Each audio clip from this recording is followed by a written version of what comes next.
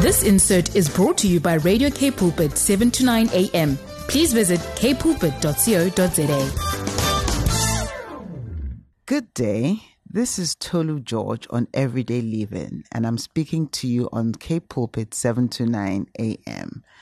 Today, I would like to continue my discourse on raising generation next. And today, I'd like to focus on what children really need. In recent times, I've had myself observing a lot of things. My children, thank God, are adults. And I raised them, and I didn't want to write a children's book. I'm reading actually from my book, Raising Generation Next. And I didn't want to write a children's book until I had put in place the principles that I thought I was applying to raising my children. But now that I've grown older, I've seen a lot of people who are making all kinds of mistakes and trying to compensate their children for all kinds of things in their lives. And sometimes when you try to give them a word of encouragement or a word of advice, they kind of think you don't understand what is going on. But the truth of the matter is that the principles usually work. So, continuing on with my discourse, children are born requiring a lot of things to be done for them. They need to be fed. They need to be nurtured. They need to be kept clean. They need to be educated. They even need to be helped to access medical care. But children do not necessarily need a private or Ivy League education. They don't need designer label clothes or shoes. They don't necessarily need expensive toys or vacations or very luxurious homes with elaborate furnishing. If you can afford these things, yes, it's good and it's nice to be able to afford them, and not go bankrupt trying to make your children keep up with the Joneses. But there are other things that are very crucial that a child needs. And those are things that I want to focus on today. Like I said earlier, that I've met so many parents who think they need to go into debt to buy their children expensive clothes, send them to the best schools. Sometimes they can't even afford these schools. They think that they need to send them to expensive vacations so they don't feel left out. But children don't necessarily need these things. And I'm going to focus on what I think some of the things children really need are. The first thing is they have a need for unconditional love and acceptance. What a child really needs is the ability to feel that their parent truly loves and accepts them in spite of their flaws. It's very crippling to the healthy development of the psyche of a child to have that constant feeling that they don't quite measure up to their parents' standards. And that's why many times you'll find in many homes where, I'm not saying this is what happens all the time, but it happens sometimes when you look in children who come from very very rich homes. Sometimes you find them saying, "Oh, my parents don't love me," or something like that. Or, "I'm always trying to live up to my parents' approval." And we looking on at them wonder, what in the world are you talking about? Your parents don't love you, and yet they gave you this kind of lifestyle. But we don't understand what they're saying. But sometimes children don't feel as if they're unconditionally accepted. In fact, sometimes parents inflict the cruelty of comparing their own children with other people's children. They say, "Oh, this other person's child is better behaved, is better accomplished than you." And that creates a lot of resentment. And sometimes it's not even with outsiders. The parents compare the children with each other. They look at their children and they say, "Oh, your brother does better than you. Oh, your sister is making money than you." And that can build a lot of resentment, and that can kill every child's potential, every child's joy, to be made to feel as though they're less than they truly are. Many family units have actually broken down because the parents expressed a lot of preference for a seemingly more charismatic, talented, or better behaved sibling. And in most families, one sibling may tend to outshine another. But as a parent, it is wise to constantly validate each child. Look for what each child can do better than the other and go on and on about that trait. One child can be very charismatic and their gifts and talents are all out there. And the other may not be quite as charismatic, but is very dependable and very loyal. Brag on each of their different talents and traits. Don't allow yourself to be so carried away with the achievement of one sibling at the expense of the other. All your children are equally valuable, and their value is found in their difference. The second thing that a child needs is the need for security. A child must feel secure in whatever space they are in. Parents may often find themselves in situations that threaten the financial and emotional stability of the family. In the face of financial insecurity, separation or divorce of the parents, abandonment, remarriage, death, or whatever misfortune may befall the family, and these are real things that happen in families, parents should try their best to focus their energies on maintaining the overall emotional stability of the child. You know, misfortune will task the mental health of every member of the family as a whole, but the impact of every unpleasant interruption in family life can be minimized if members of the family keep a tight bond of togetherness in spite of all odds. When parents do this right, the entire family usually emerges as a stronger unit. Haven't we all seen families who have experienced devastation? All kinds of devastating setbacks, but they overcome these setbacks and they go on to make remarkable recoveries. On the other hand, some seemingly advantaged families seem to be unable to unite to fight and defeat a common enemy simply because they don't have those bonds of security among themselves. So, one powerful way to create these bonds is to have age-appropriate family discussions about everything that concerns the family. Some of the issues are adult issues and don't concern the children. They have no business knowing about certain things, but there are some things that you can discuss with them. There is no point telling your children about serious topics which have nothing to do with it, which are too intimate for them to absorb. And I'm so grateful because even though my parents were divorced when I was very young, they never burdened me with their own personal failure within their marriage. They allowed me to grow up.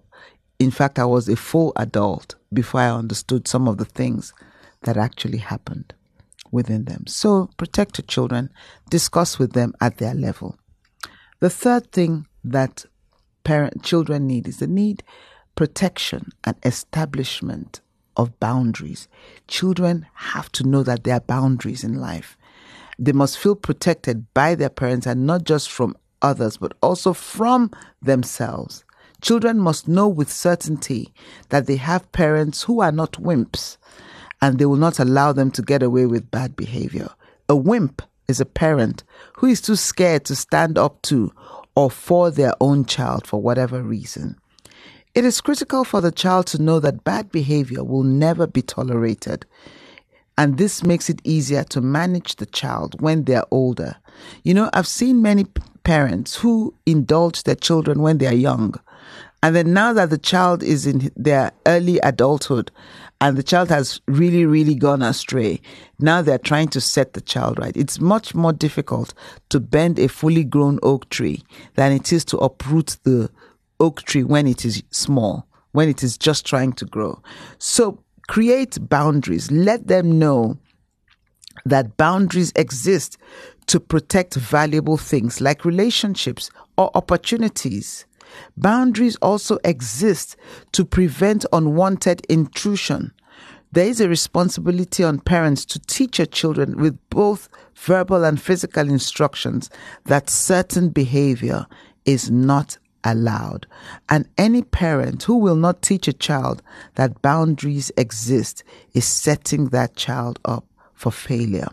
One very good example is children that physically hit their parents, or anybody for that matter. That must never be tolerated. It is a lesson that they must learn from when they are small, that hitting your parents is a no-no. Today, many young mothers allow their children who are toddlers to hit them all the time. Mothers who tolerate this nonsensical behavior should be told that they have to stop it, because that child is growing up and is growing stronger. And if he's used to slapping you around when he's a baby, he may grow up used to slapping people around as he's growing up. So when he does that for the first time, stop it immediately. Also, teach your children they cannot insult their parents. Many people, I've seen some people, the son insults the father or something, and the mother says, no, we've got to talk about it. There's no talking about it. It is not allowed. It's not allowed. It's bad behavior. It's destructive behavior, and it will destroy the fabric of the family and that child in particular. It's not behavior. Bad habits such as stealing, back-chatting, laziness, obnoxious and rude behavior, they are not assets to anyone.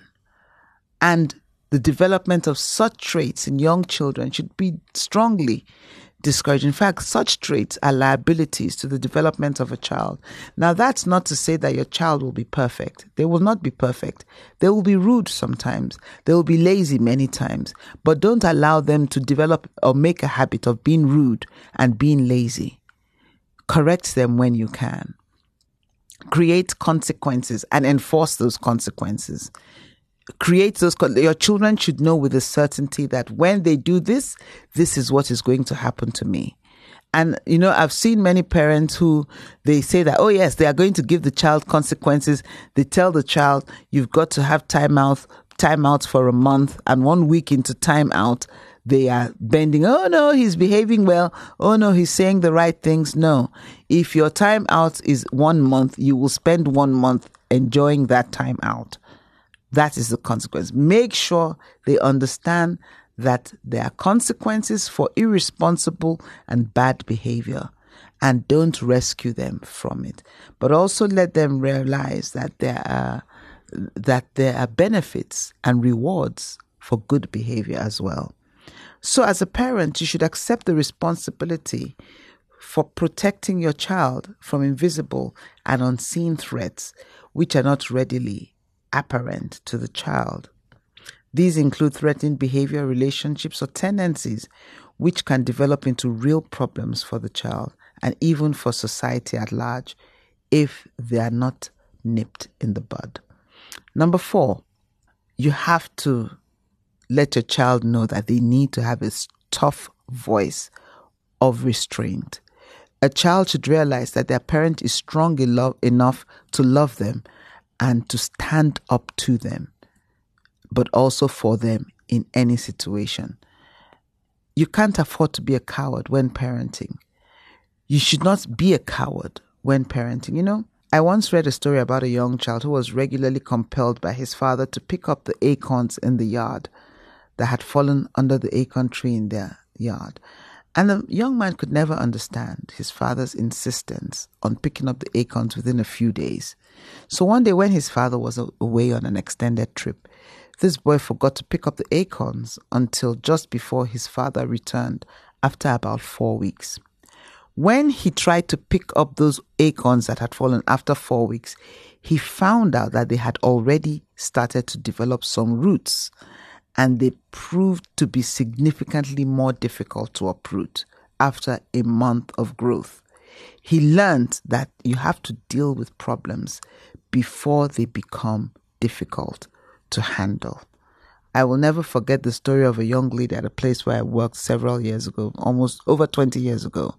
This lady had a son who had gone out to a party, a teenage son who had gone out to a party, and he came back with a very expensive phone. And this lady, probably thinking that being a Nigerian, I would know about crooked behavior, asked me if I knew how to unlock an iPhone. And I said no. So I asked her why. She says, that her son picked up this phone at a party and she wants to unlock it for him so he can use. So I was like, why? Did someone give it to him at the party? No. Did someone why doesn't he take it back to the venue of the party? Because it's obviously a phone that someone dropped. And so she started to shout at me, don't judge. You're judging me and my son. I said, but you're teaching your son how to be a thief. And she was like, don't judge, finders keepers. And I was like, you are teaching your son to be a thief. And I sincerely pray that now, 20 years down the line, that boy has not become a statistic somewhere in the prison system. So you have to teach your children with a tough voice from when they are young that what is wrong and what is right is right. And you also have to have the moral authority. You can't be teaching them about what is wrong when you are engaged in doing the wrong thing yourself. So you have to have a tough voice of restraint, but also the moral authority to back up that voice. Thank you for listening to me today. My name is Tolu George on K-Pulpit 7 to 9 a.m. I'm reading from my book, Raising Generation Next, which you can order from me if you want. And thank you for listening to me. Stay tuned for the next week. God bless you and goodbye. This insert was brought to you by Radio K-Pulpit 7 to 9 a.m. Please visit kpulpit.co.za.